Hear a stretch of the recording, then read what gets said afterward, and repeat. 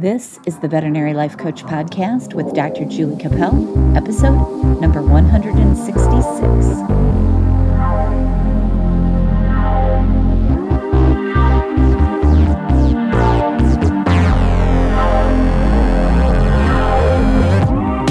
Veterinary friends, it's Dr. Julie Capel, and this is the Veterinary Life Coach Podcast. And I'm very excited today that I have a special guest on the podcast. Her name is Dr. Geraldine Diethelm, and I met her at the VMX recently in January, and I had a really fun time talking to her, and she has a really interesting life story. She is a hospital owner. She has been on the board at the NAVC, the board of directors, for many years, I believe, but she'll tell us how many. And she was just really interesting, and she has a great story. So I thought she'd be fun to have on the podcast. Welcome, Geraldine. Well, thank you for having me. It's so nice to have you. I'm really excited. I enjoyed talking to you so much when we were at the VMX. I love meeting new people, and I'm just honored that you're willing to come on the podcast. Well, I'm excited. So ask away. All right. Well, just start from the beginning. Just tell me, about maybe when you were a kid or how you decided to become a veterinarian. I love background stories because I really think it speaks to people out there because we all have similar but different pre-vet stories. So tell me about that and how you got into veterinary medicine. Well, like all of us, we have a proclivity towards animals.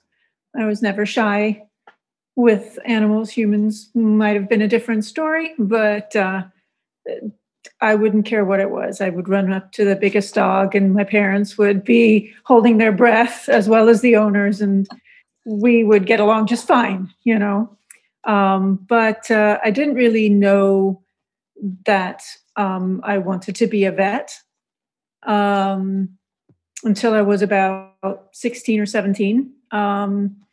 I spent summers on a farm up in the mountains. My parents are Swiss, so on summer holidays, we would always be in Switzerland. And oh, nice.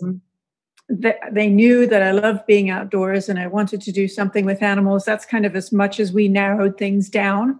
And so I worked on a farm in the mountains in Switzerland for 2 years for the summer holidays and just loved it. And of course, the farmers were kind of surprised that to them, a city person would want to just dive right in. For me, farm. The muckier, the smellier, the better. Nice. I don't know. Farm smells are just so earthy and. Mm-hmm. I thought I was weird. I love horse barns. Like horse barns to me smell so good. Yeah. And to me, horse barns smell good, but cow barns smell like home. Really? Yeah, because it was a mountain farm, and they had the milking cows grazing the sides of the hills. And oh gosh, in the morning they would milk the cows at 5 o'clock in the morning, and then get the little tram trolley to come up, collect the milk cans, walk down to the bottom of the mountain that they were on, collect the milk cans, take them to the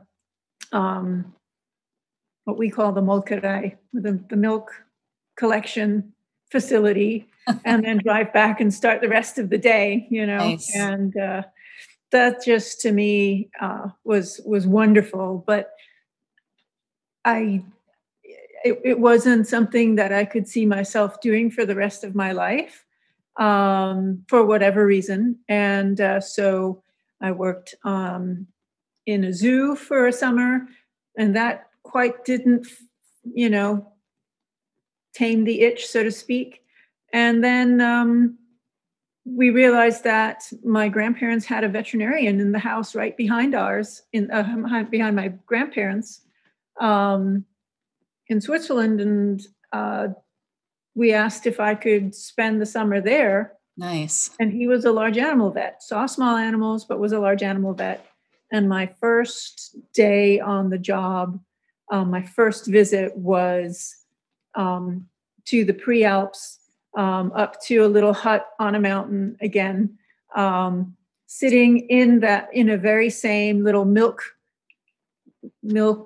trolley or whatever you want to call it, going up the mountain, seeing marmots and edelweiss, and of course calves, and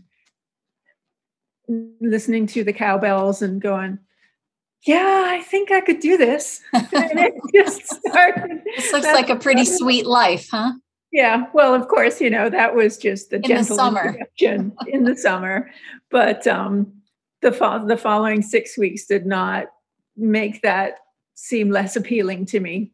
Nice. And I just spent every moment I could with the veterinarian, going on calls, and I just loved it and figured, you know what, this is definitely what I want to be. And you were 16 when this was going on? I was probably more like 17 going on 18 at that point. So getting ready to go to college. Exactly. And so, the next year I signed up for it. And in that year, they actually sent out a letter to all the applicants for veterinary school and said, you know what, we have too many vets in Switzerland right now. If it's not something you really, really want to do, don't do it. There's not going to be a job for you when you come out of vet school. Yeah. And I still signed up for it, but apparently they were so successful with that letter that they ended up having too few students for veterinary medicine that year. That's and really so strange. The following year, they did not send out this letter, and everybody that had waited and probably put it off to make sure that this is what they really wanted or tried something else. After the following year, they had the biggest class they ever had. Really? Now, this was in Switzerland still, right? Is that where you went to veterinary school? That's where I went to veterinary school. Yeah. And how was that? I mean, maybe you don't know, but how is that different than the U.S. veterinary schools? Like in Europe, your high school goes longer than your high school here, and so it's almost like taking your first year in college. Okay. With your higher physics, your biochemistry, and all that, and then the first year in vet school is actually together with the other medicines like dentistry and human medicine in general. You have anatomy, you have biochemistry, more physics, which I thought I was done with and was horrified that I wasn't. Yeah, I always wonder how that relates to vet med as physics. Right. But it must. Well, it does. It's coming to light now. For the longest time, I just wondered, why can we not have classes that demonstrate why this would be interesting for me to know, either as a girl or then as a vet? Where would this? Or you have to take the class. They explain to you why you have to take the class. That would be fun. Or at least, have examples that you have to figure out that would be practical for me to know. Right. Related. Exactly. True. Yeah. And then after that, there's a big exam after your first year at university. And that basically it's a difficult exam. And if you don't pass that, you don't go on to the next class. Like one exam? One big, it's one big exam and all the different things. I might not have made it through vet school if that's the way it was. It weeded out a lot of people. Yeah, I would think so. Yeah.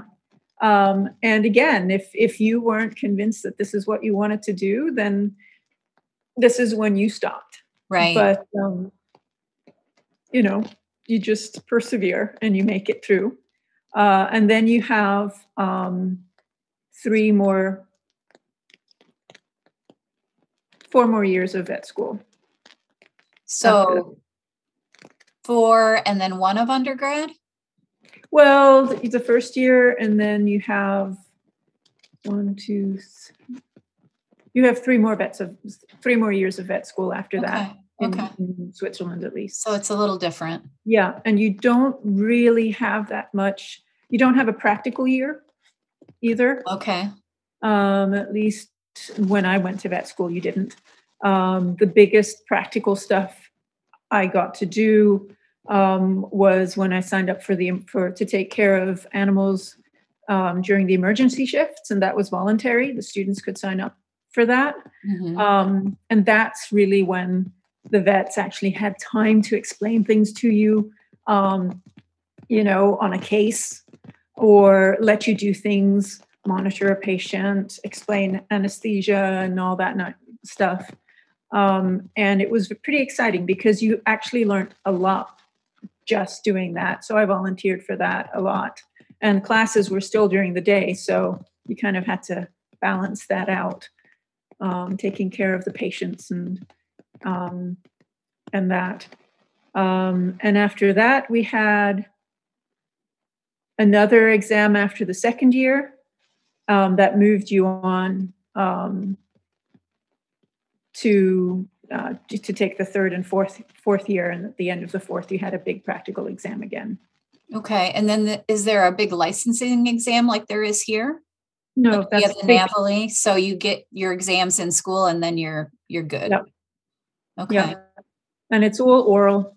It's not really written. Interesting. Yeah. It's different. Yes. And sometimes that can be unnerving depending on who the instructor is. Right. Mm-hmm. And if you failed one of those, could you repeat? Yeah. Okay. You could, okay. But you had to wait till they came around. It wasn't like we're making a special deal for you. Right. They came around a year later. Yeah. A whole nother year. Mm-hmm. Yep. But it also gave you a whole year, if you needed to, gave you a whole year of working with somebody, revisiting specifically those subjects that you were poor at and things like that. So, nothing happens for no good reason in life. Right. And, certainly that's been proven to me over and over and over again. If you fail does not mean that you are a failure. It just means that you might not have been ready for that part of your life. Right. And that is a lesson that I try to teach a lot of my coaching clients. It's like, failure doesn't mean that you're failed. Failure means that you just have a different journey. It's just, It's different. And there's a reason for all of that. Yeah, exactly. Yeah. After graduating, I went to the States to do an internship. I signed up for the matching program and first didn't match and then was contacted by Washington State University saying that they had a position open if I were interested.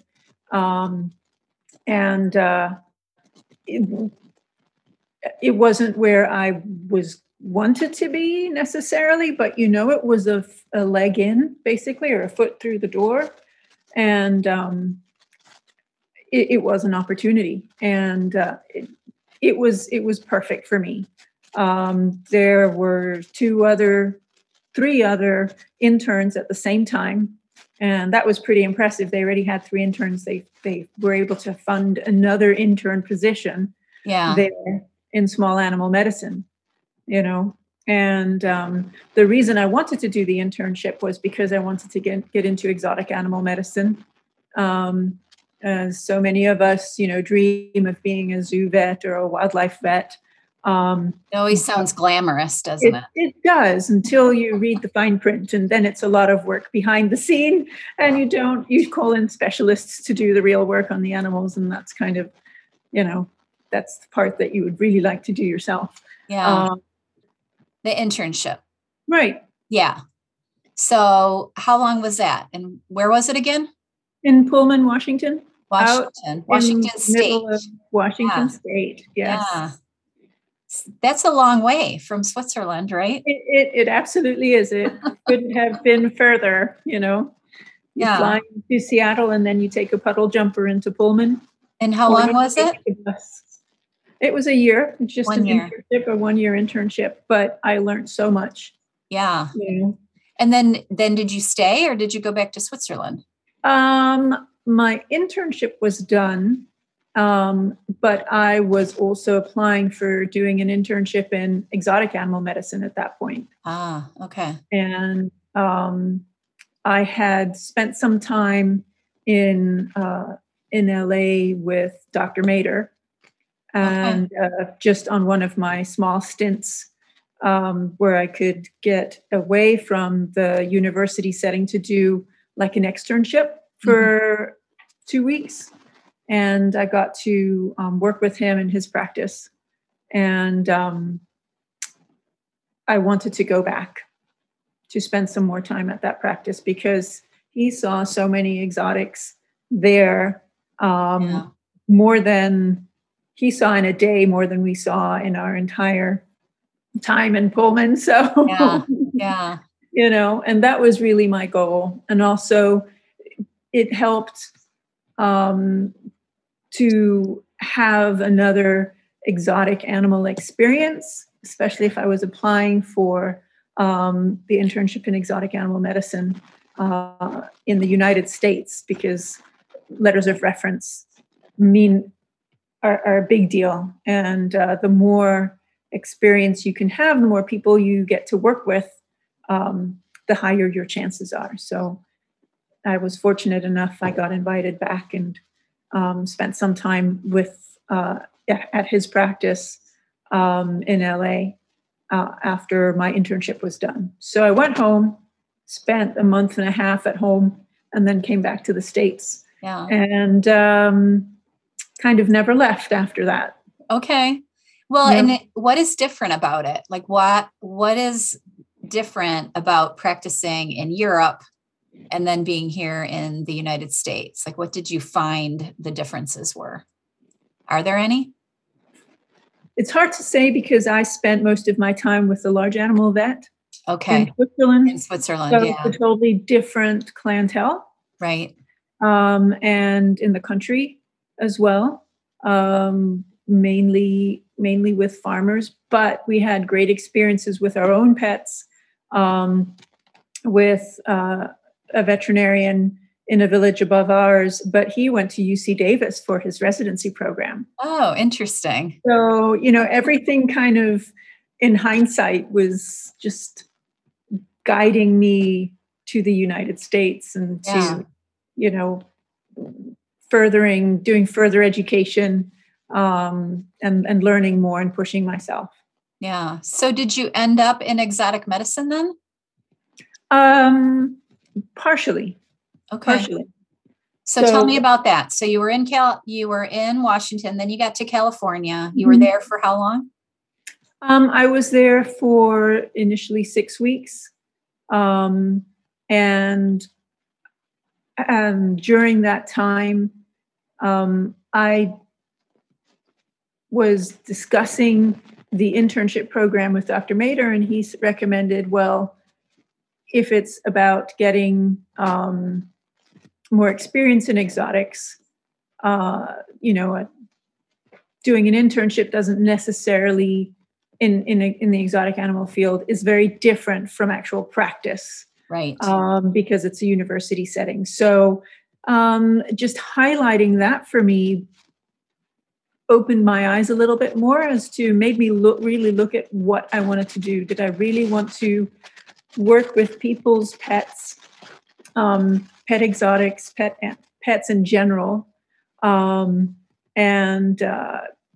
just broaden my field? Or did I want to specialize in exotics, and did I really want to be a zoo animal vet or a wildlife vet? You know, it kind of opened my eyes to the fact that, no, I don't want to sit behind a desk and organize things and tell people what to do and how to do it, but never get my hands dirty. That's not who I am. That would be the zoo route? More of the zoo world. Okay. You know. There are moments of excitement, but there's a lot of paperwork and involved. Yeah. You know? And I just loved being in a busy practice. I loved dealing with the clients and figuring out the problems. And I just loved the practice world. And so my course changed from there. And I decided to stay and take my NAVLE and all the certifications to be able to practice in the United States, because if I wasn't going to be staying at a university, I needed to get my license. I needed to be licensed. Yeah. And so in my mind, doing the ECFVG program, going through that would have been really quick, because it was coming up in, what was it, October or September or something. And I could take that exam and then already be almost there. Well, I didn't factor in all the other steps you had to get done first. So it took a year and a half in the end before I got certified. But again, it was not wasted. I worked as a technician instead of a veterinarian, but my veterinary mind was still very learning. Engaged, you know. Yeah, still learning and growing. Yeah, and exactly. And I got to do a lot of hands-on stuff that I wouldn't have gotten to do. And I actually wrote my thesis in that time period, because in Europe, you don't get your doctor in front of your name until you have written the thesis. You are a veterinarian, but you can't be called doctor. Got you. So until you present your thesis. So I wrote that. I worked with Dr. Mader and some lovely sponsors on studying O2 saturation in iguanas and what triggers iguanas to wake up from anesthesia. Is it lower O2 or the rise in CO2? And it was just, again, when would you ever anesthetize and intubate and work on 1 million iguanas? Yeah. Other than if you had a study like that. And yeah, I've worked on a few, but not a lot. Yeah. So that's kind of a platform into erectile medicine. And we learned quite a few things from that, and made quite a few more friendships along the way. So let me ask you this before we continue into your story. This is a thought that just occurred to me. Yeah. You're talking about, I became a veterinarian. I came over here to do the internships, but I had to go through all these other steps before I could truly be a vet in the United States, the NAVLE and the licensing and all that. Yeah. So we just had NAVLE not too long ago. And I've worked with some people that either had difficulty or didn't pass, or, even people getting into vet school. I've talked to some students that didn't get in, and that was such a big, tragedy in their life.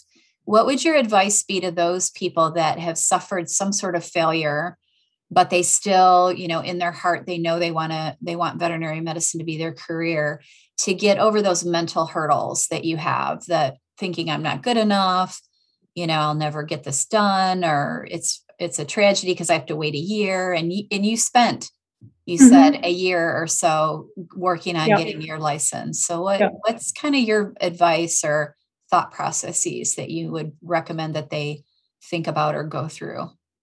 For one thing, never think that you're not worth it, or that it's never going to happen to you. Because if you really want that, then it will. And it just means that you have to work harder at it. Some people can look at a piece of paper, read something, and they know it by heart and they'll never forget it, at least not for as long as they need to remember it. And others, we just need to read it, and then stick it under our pillow at night and read it again the following morning and hope it sticks. Then go back and look it up the next day because we forgot. Exactly. And if things are difficult, doesn't mean that they're impossible. They're just a little harder, and you have to get yourself into that mind frame of, I'm going to do this. And it's usually a subject that you really don't care for anyway, or you think, when am I ever going to use this? Especially nowadays when there are tracts like small animal tracts, and you need to know the large animal stuff, and vice versa. In veterinary medicine, you will always eventually utilize what you learn. even if it's you seeing something and remembering that there was something that you had learned a long time ago, you will utilize it, be it small or large animal, or physics or chemistry. But just take heart and don't give up. It may mean that you have to look at it from a different angle. It may mean that you have to do something else for a while, and then to be able to then buckle down and really devote yourself to what you need to learn, and to have the time to be able to immerse yourself in that again, because that's a big problem too. Well, if I don't pass financially, how can I make that work? That's a big thing too. But Sure. Again, if it's something that you really, really, truly believe you want to do, then you will find a way, and life will find a way for you to get there. I agree. And with if all it that. doesn't happen, doesn't mean that you're unhappy. Just look at the life that you make.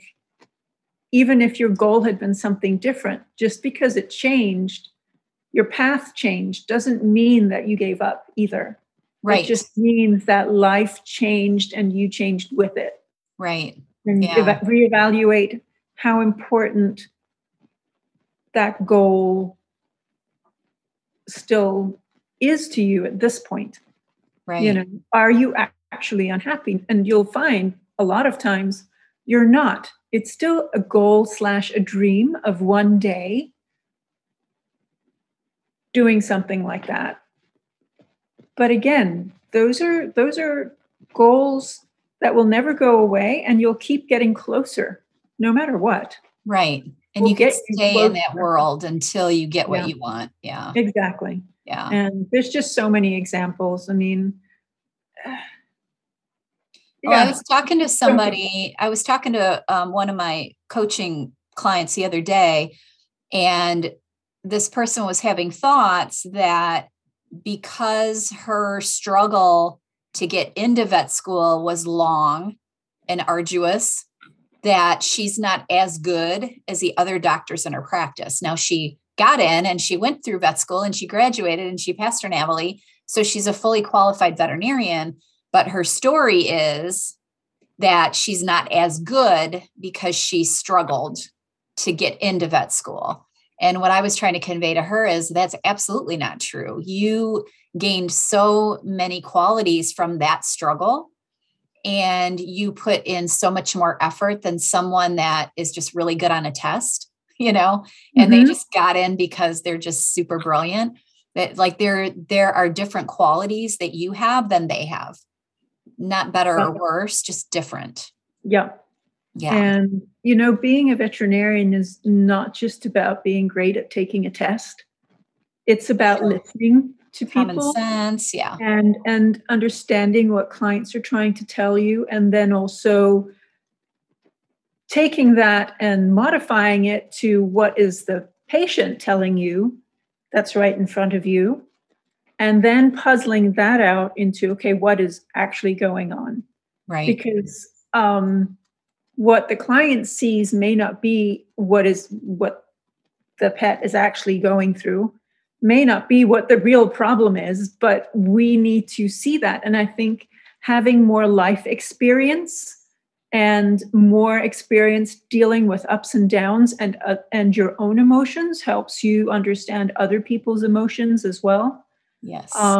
Much more. So it shapes people. If everything's easy, then, sometimes it can, we've had doctors come through that were so smart and just flew through their exams and had no problems with the theoretical part, but the practical part was so hard because they knew what was best, but the client didn't either understand what they wanted to do or didn't have the finances to be able to do it. And the doctor couldn't understand why that they had to bring it down a notch, right? Right. And I think the more experiences you have in life, the more understanding you have of not just, medicine, which is what we're learning, but of understanding people. And that's a lot of what we do as vets is understanding people. And don't think that you're less. It might have taken you longer to get there, but in the end, you have that knowledge. Right. You have that knowledge. And sometimes the harder it is to learn it, the better it sticks and the quicker it comes back. And the more valuable it is. Like the more you value your career, because it was hard to get to it. Yeah. Think, and so it's just like any other goal. The harder it is to get it, the more exciting it is. Like I think of the gold medals at the Olympics. Those people work their whole life.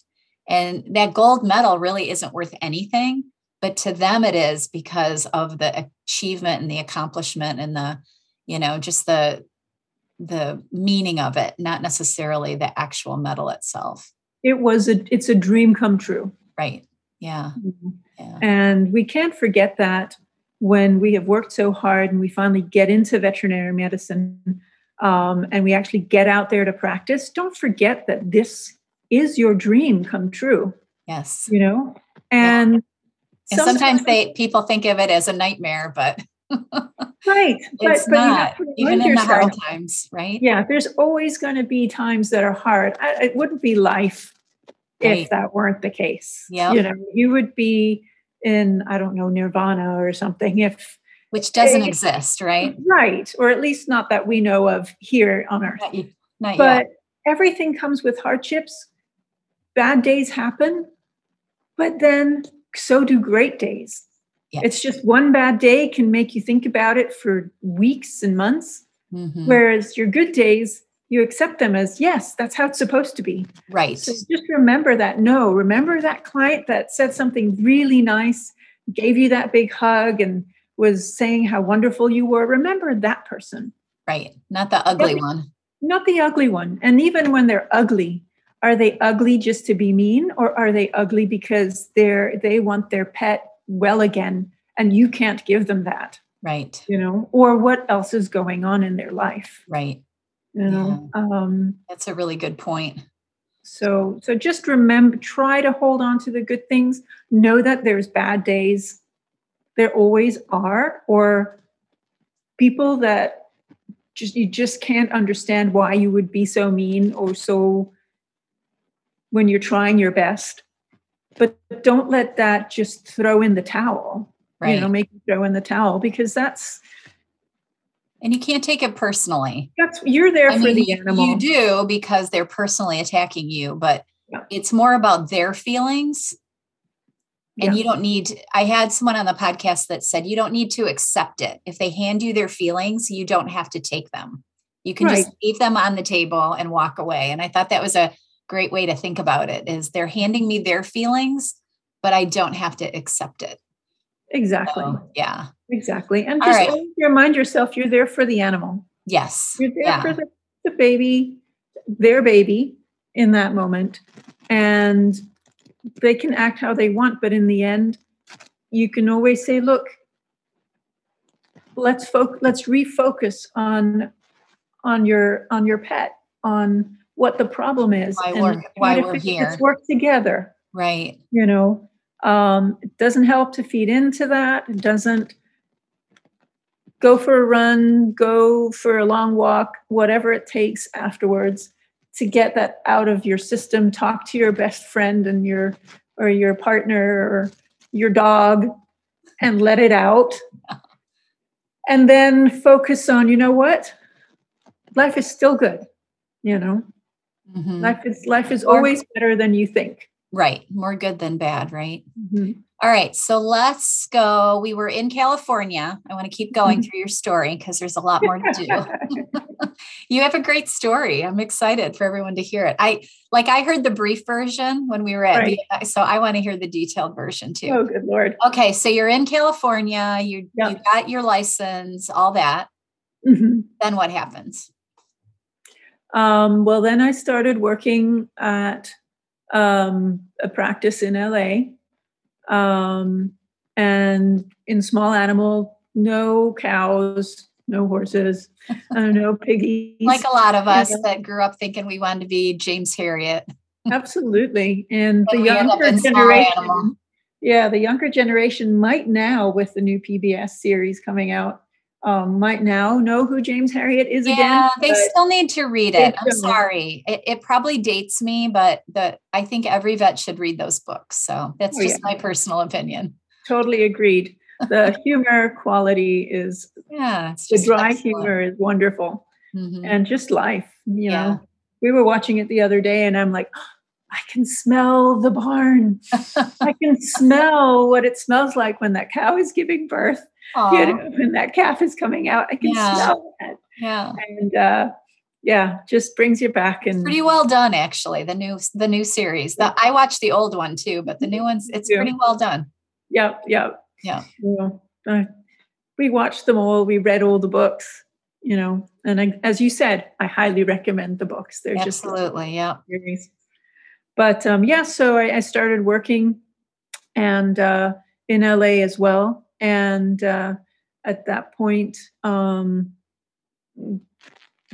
Mader and I got closer, and he ended up selling his practice in LA.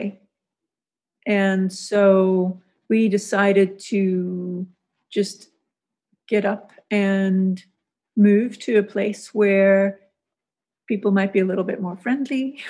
Really? So you got out of LA. And so no, actually more like so we could enjoy nature more and enjoy the water. We'd visited the Keys numerous times. Dr. Mader had been coming down for many, many years, and he was actually born in the Upper Keys. So he felt like he wanted to come home. And I said, sure, I'll come along. And so we moved to the Keys, to Florida and to the Keys. Yep. Yeah. And so what key? Tell me, I think you told me this before, but now I can't remember. Our practice was in Marathon, which is in Middle Keys. It's like between Miami and Key West. Okay. Beautiful. Yeah. Yep. And we did go snorkeling and diving and enjoyed the waters for the first year.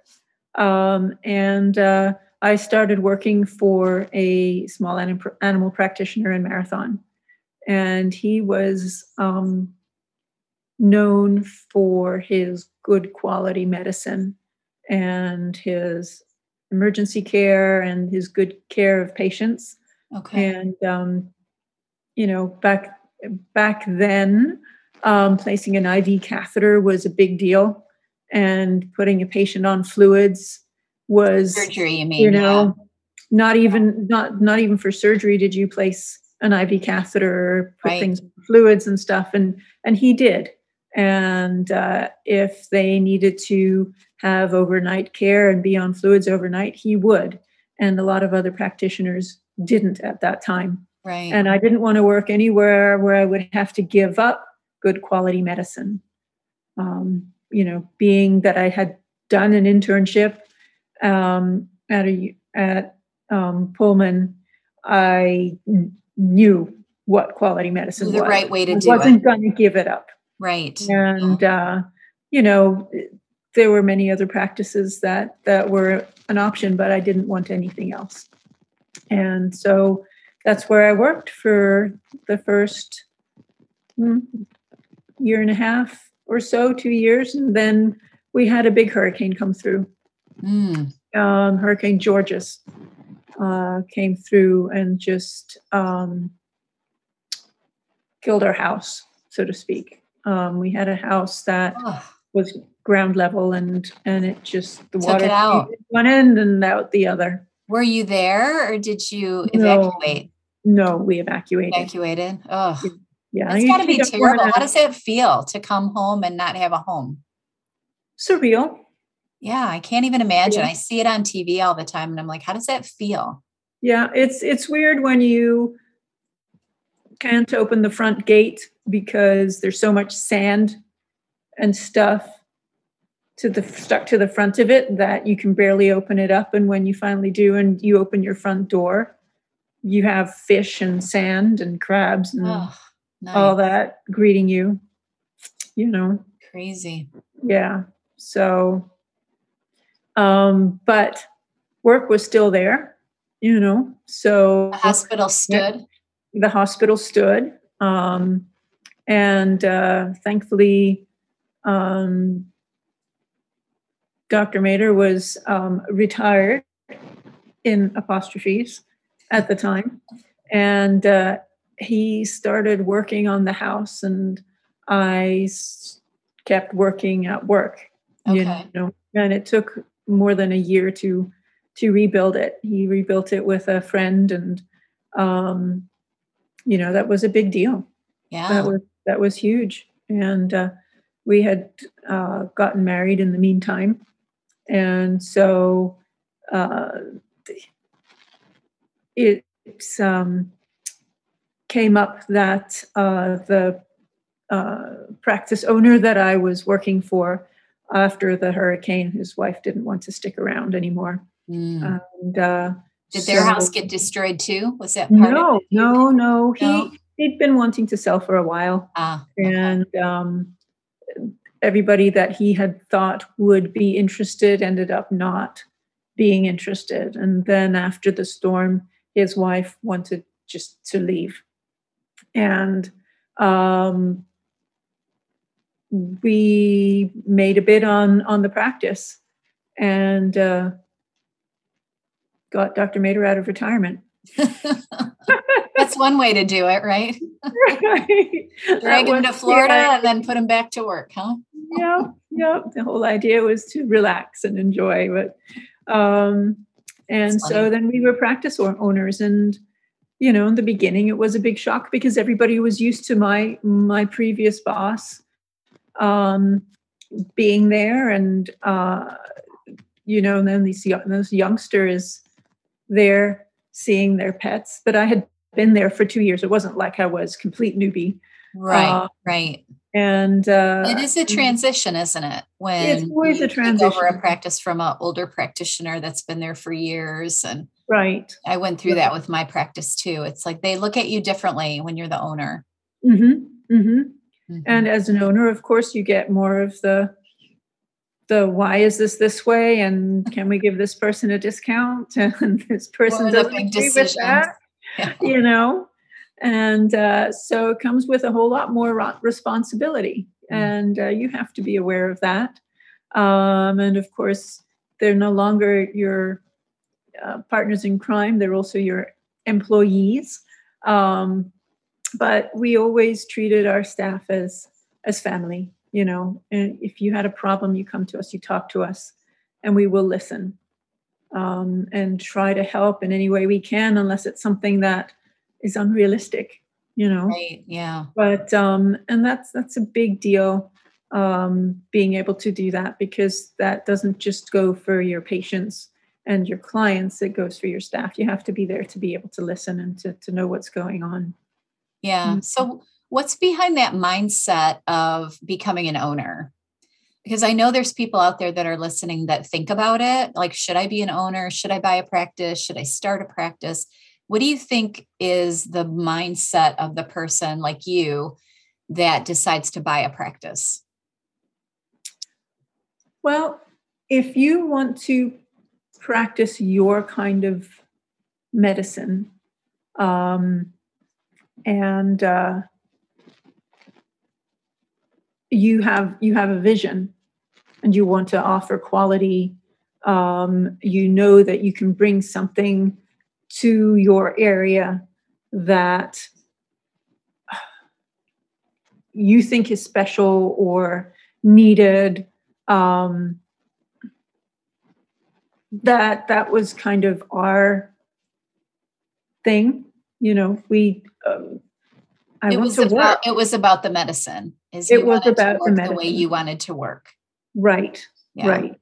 And our goal was always to offer the best quality medicine we could offer. And if we couldn't offer it, to send you somewhere where you could get it. And we wanted also to be part of a team of veterinarians so that we could all work together and not work against each other. And that's a big thing. Even now, I think that veterinarians need to work on is communication with each other. Yes. In the profession. Mm-hmm. And don't look at each other as rivals as much as how can we complement each other?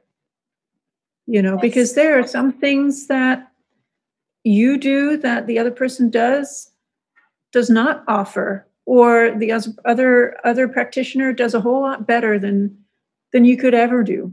Mm-hmm. And so don't think that you can't refer, and have a discussion with your partners in the area. Okay, what do you think your strong suits are? Where can we help each other out so we don't overwork ourselves trying to beat each other rather than working together and finding a way that we can make each other's lives easier. Yeah, and that's a big thing I've noticed where I have my practice or had my practice. There was a group of veterinarians in the area that were all practice owners that would actually get together once a month and have meetings and talk and share ideas. And what I discovered over the years is that's very unique. Yes. And people were like, how does that work? You've got somebody that's a couple miles down the road, and how do you not compete? And I said, well, we just had an agreement that we would come together and we wouldn't steal each other's employees. But if someone honestly wanted to go to work for another vet and they left and went and applied, that I would be okay with it or whatever. And it was a very unique thing. And I keep encouraging veterinarians to try to reproduce something like that in their area, because I think that if you can team up, especially if there's lots of small practices in like a urban area like I'm in, it really, I learned so much from all these other practice owners, and they learned from me, and we problem solved together. And there was a lot of camaraderie, and it just makes the profession much more rich if you immerse yourself in other veterinarians. Yes. Yeah. Yes. And get to know them and their unique talents and get help from them and call them for advice. And that's a really, I think, something that we're really missing and that we need to kind of try to build. Yeah. And it also makes you feel less alone. Yes. Because if anybody's going to understand you, it's your fellow veterinarians. And sometimes not necessarily the ones you work with. Right. But somebody a little bit removed, that has more of an objective view of things, rather than somebody that is just as deeply involved in that case or, knows that client from whatever, somebody that's just one step removed, but still in the field, can be so helpful in being more objective and just looking at it from a different side. Obviously go to your coworkers first, but if you feel like you're getting zero support there, or just not necessarily not zero support, but not a different way of looking at things, it's okay to reach out. Just like, you're helping people in the profession find other ways of looking at things or doing things. Sometimes just, or speaking to an old mentor, or reaching even back to your vet school days and calling a professor and just going, am I completely off base? Am I missing something here? I think we're always afraid. We're afraid to ask for help because we think that means something's wrong with us. Like when you call for help, you phone a specialist. You're like, well, I should already know this, like you get that I think a lot of us get that imposter syndrome. Well, I probably should already know this, but I really need to call for help. And I think that's what we need to get over, because if you realize that that person that you're calling would call you back for a different problem because you have a different skill, I think that's when the magic happens. Like I'm an exotic vet, but there's things that I'm not good at. I don't know how to do. And I'll just call another exotic vet in my area and say, okay, I've got this case. It's not going well. I'm not quite sure what to do. Are you okay if I send it to you to try? Or, can you help me? And I think if you can get over yourself and just be okay with reaching out, even if you feel a little silly or dumb, it builds the practice, and it makes it more fun.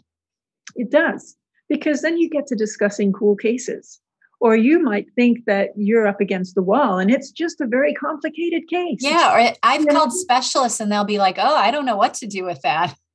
Right. So, and you're like, okay, so I'm not as dumb as I thought I was. Right. But you've been looking down the drain going, oh my God, this is going nowhere. And that's because some cases just don't. It's just the way it goes. Right. Yeah. So, or the species is one that just does things the opposite way of everybody else.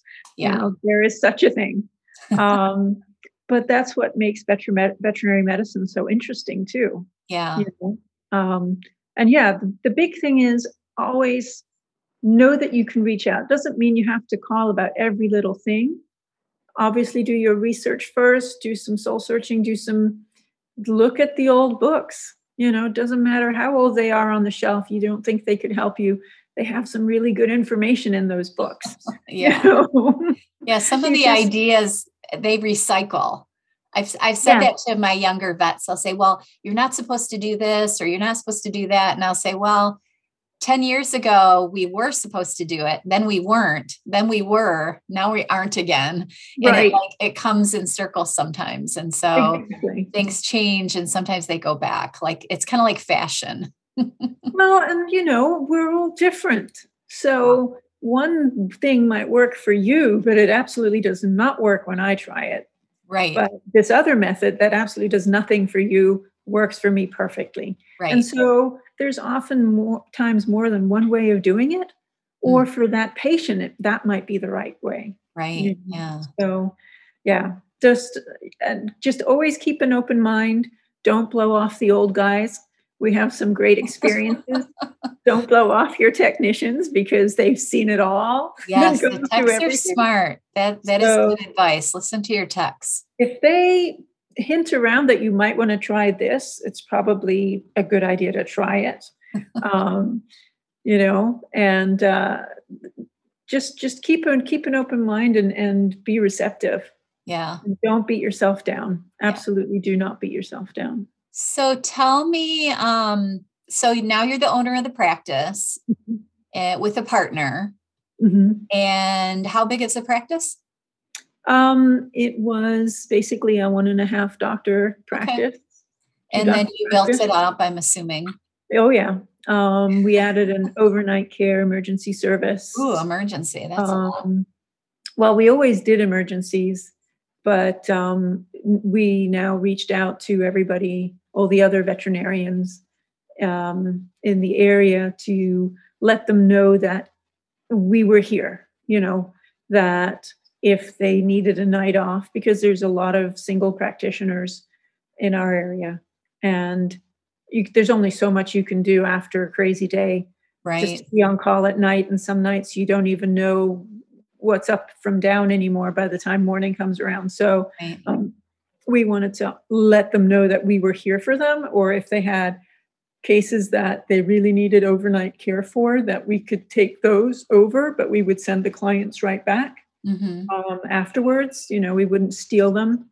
And it over time, when the community realized that that was really what we were doing, it made a big impact, and we were able to grow to 4 doctors. And then we needed a larger building and moved into a beautiful 6,000 square foot building with, separate oxygen chambers and dental suite and exotic ward and isolation ward, rather than the employee bathroom with the Parvo puppy sitting on the toilet kind of a thing, Yeah.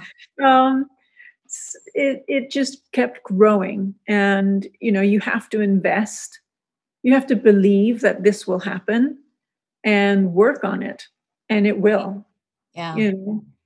And you it's do have scary, to. though, when you're building a practice and you Yeah. see, you have to add on to your building or you move buildings. Yeah. There's so much money involved. And when you're young and you're trying to do that, it's very, very intimidating and scary. Yeah. But you'll live through it, because I've lived through it and you've lived through it, right? Yeah. And don't think that you have to pay off your student debt all in one go. Right. Just because you have student debt does not mean that you can't also open your own practice. There are great programs out there to consolidate your debt, you talk to the right people in the industry, and a lot of your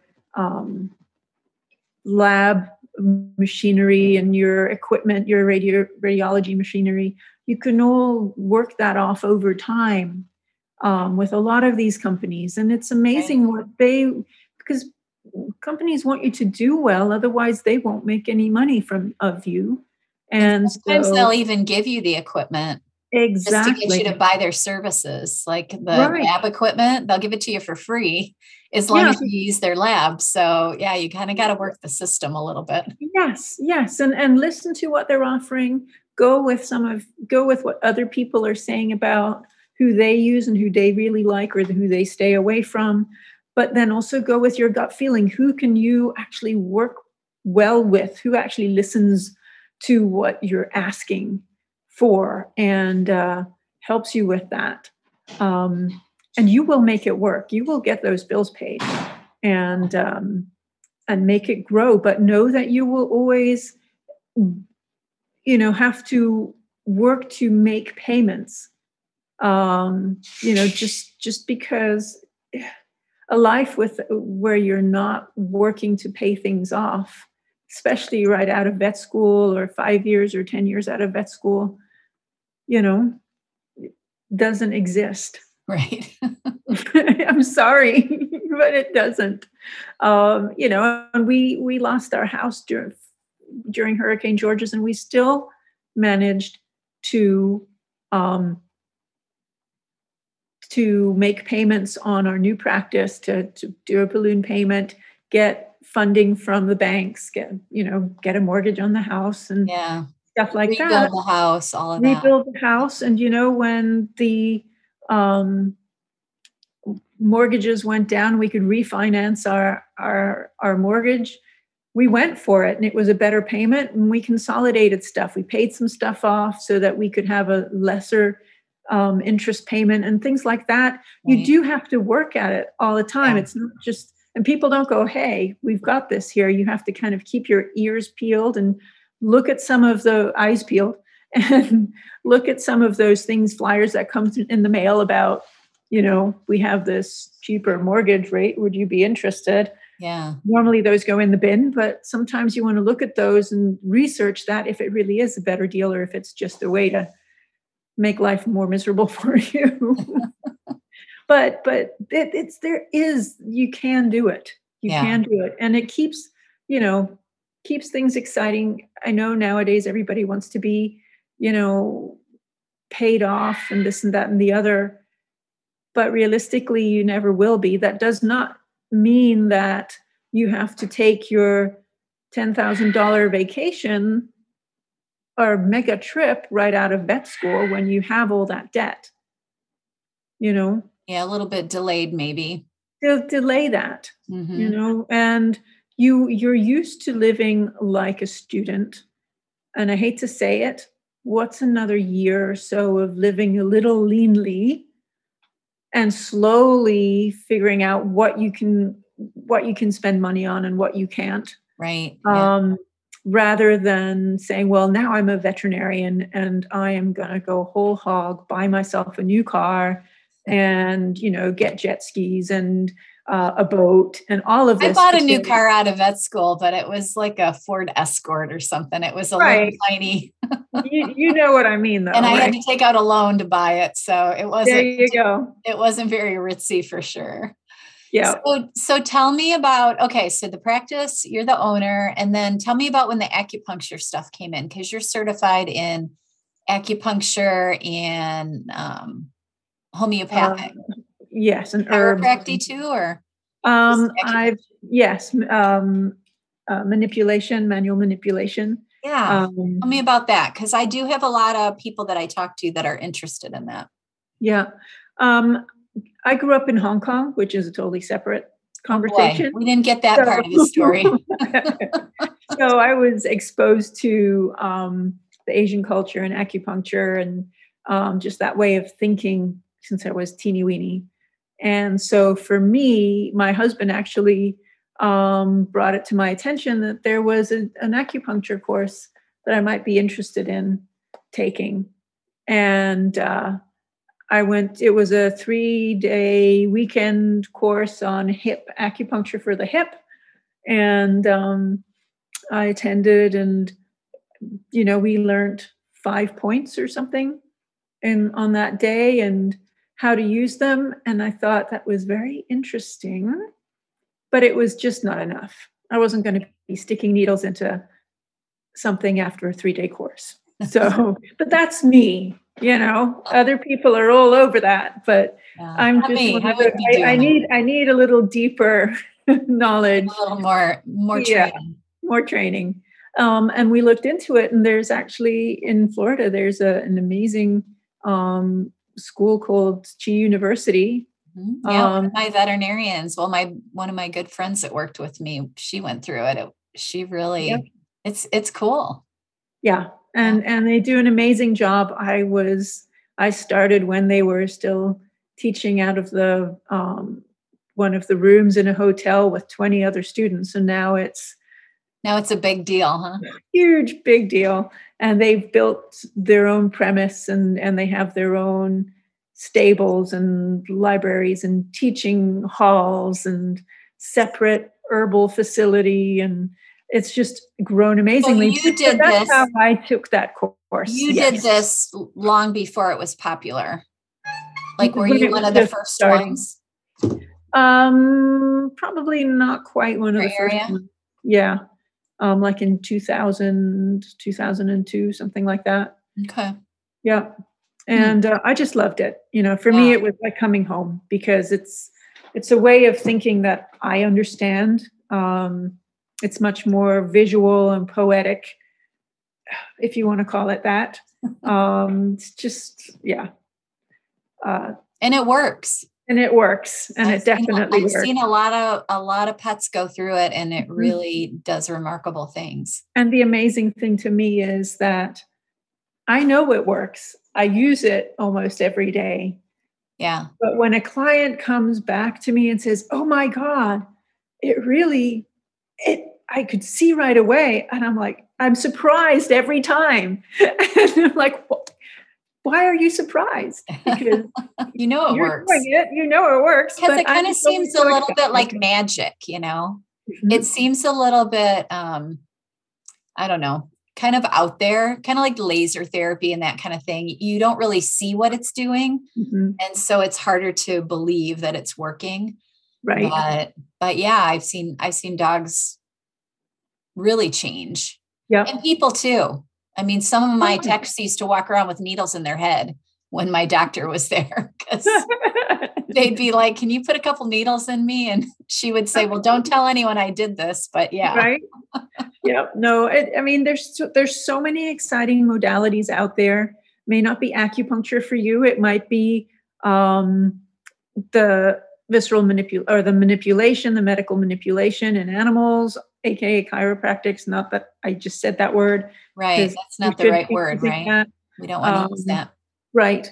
But, and again, what works for one person may not work for the other, or may not speak to you the same way. Right. And that's okay. There's nothing wrong with that. Yeah. A lot of people do combinations, but it's not like you have to know or do everything to be a great veterinarian. Right. Even with acupuncture, I did acupuncture for 10 years before I went and took the herbal course. And, I had great results just doing the acupuncture, but I just wanted to learn more. I will never get bored in life because there's just too much I want to know. I know. I want to live to be about 500 because there's so many Right? things I want to do, right? Yep. And so I keep saying, oh, that would be fun. That would be fun. Yep. I'd like to do that. Yeah, exactly. And so I took the herbal course and then started using that. And what that opened up for me was that I may not need to see the patient as often, or that those patients that acupuncture truly was not an option, the herbs could help. Right. And then there's the medical manipulation. There's also massage, which is totally underrated, but works amazingly well. Yeah, I haven't seen that done much, so I'm going to have to check into that. Yeah, I mean, the course that I took was Tuina, also through the Chi Institute, but it's basically it's Chinese massage, and there are many different techniques to use that work not just on horses, because most every holistic approach works on horses because they're so sensitive. Yeah. But on our small animals that we've tried everything else on ad nauseum before they come in for a holistic treatment of any kind, right? Right. It works amazingly well on them too. Massage can also be a precursor to being able to touch that pet for an exam. You don't learn anything without benefiting from it in the end, whether you know it or not. Right. Whether it's obvious. Yes. Yeah. And so be curious, Yeah. Be interested in other things. And some people also go, well, I just want to do acupuncture for the rest of my life. I don't even want to do regular veterinary medicine. Well, you have to know veterinary medicine to be a good acupuncturist. Right. And just because you're doing acupuncture doesn't mean that you throw your Western knowledge out the window. A lot of times you're doing things in conjunction. It might mean that you can use less Western medicine, less drugs, or prolong the life of a patient that is already on medication but doing just okay, to doing really well for a much longer period of time. Yeah. And if you have knowledge of both sides, that is nothing but good for you. It's more power. Yep. And those cat ears peeking up at the bottom of the... Those are. I see white cat ears. Yeah. Yep. He just heard we were talking about him, so he's looking for help. Yeah. It's funny. All right. So tell me, there's more to the story. I got to keep prompting you. That's right. So the practice had another hurricane, I heard. Yeah, of course. 20 years later. Oh, gosh. So now what happened? So we had another 20 hurricane. years, you say? Yep. Was this 20 years after you bought it that there was another hurricane? After the first hurricane. Okay. All right. Yeah, pretty Tell much. me that story. We got hit by Irma down here. Devastated basically our whole community, especially where we live on Big Pine and everything along the ocean side. From Cudjoe up to Marathon and Isla Mirada, there were tornadoes and other things, everything. And we had evacuated to Orlando. And if you hear that screaming, that's Simon, our bird. I know my dogs are restless too. So I have a whining dog here now. It's bathroom time. So it wiped out. Practice. It actually did not wipe out the practice. That's the one thing it didn't wipe out. Oh, okay. Just everything else, the house. Everything around it. And the so we practice actually ended up moving into our hospital and like living in our there hospital because our house was destroyed. Wow. So you had to live there. Yeah. Together with half our staff. Really? Yeah. Wow. That ought to have been like a big camping trip. It kind of was. It kind of was. And of course, internet was the only thing that was up. Phones were down for, I think, 2 or 3 weeks or something. Oh, wow. So, but we were there. We had come back to work on whatever we had to work on. So we're already at the hospital. So we were open. We just went on Facebook and announced we're open and started seeing patients and taking care of everybody, the community again, just putting ourselves out there. And, while we were harvesting anything we could from our house that wasn't there anymore. And 3 years later, we just moved into our new house last year. So it didn't discourage you from living in the Keys. It's still worth it. And we're still in hurricanes. Spot. Yeah. Because daring it to happen again, right? You have that conversation, right? You have that conversation afterwards is like, are we going to stick around? What's going on? Does it even make sense? And then we looked at each other and went, where would you want to be? If you go to the West Coast, you have earthquakes, fires, whatever else. If you go to the center, you have tornadoes and earthquakes from fracking.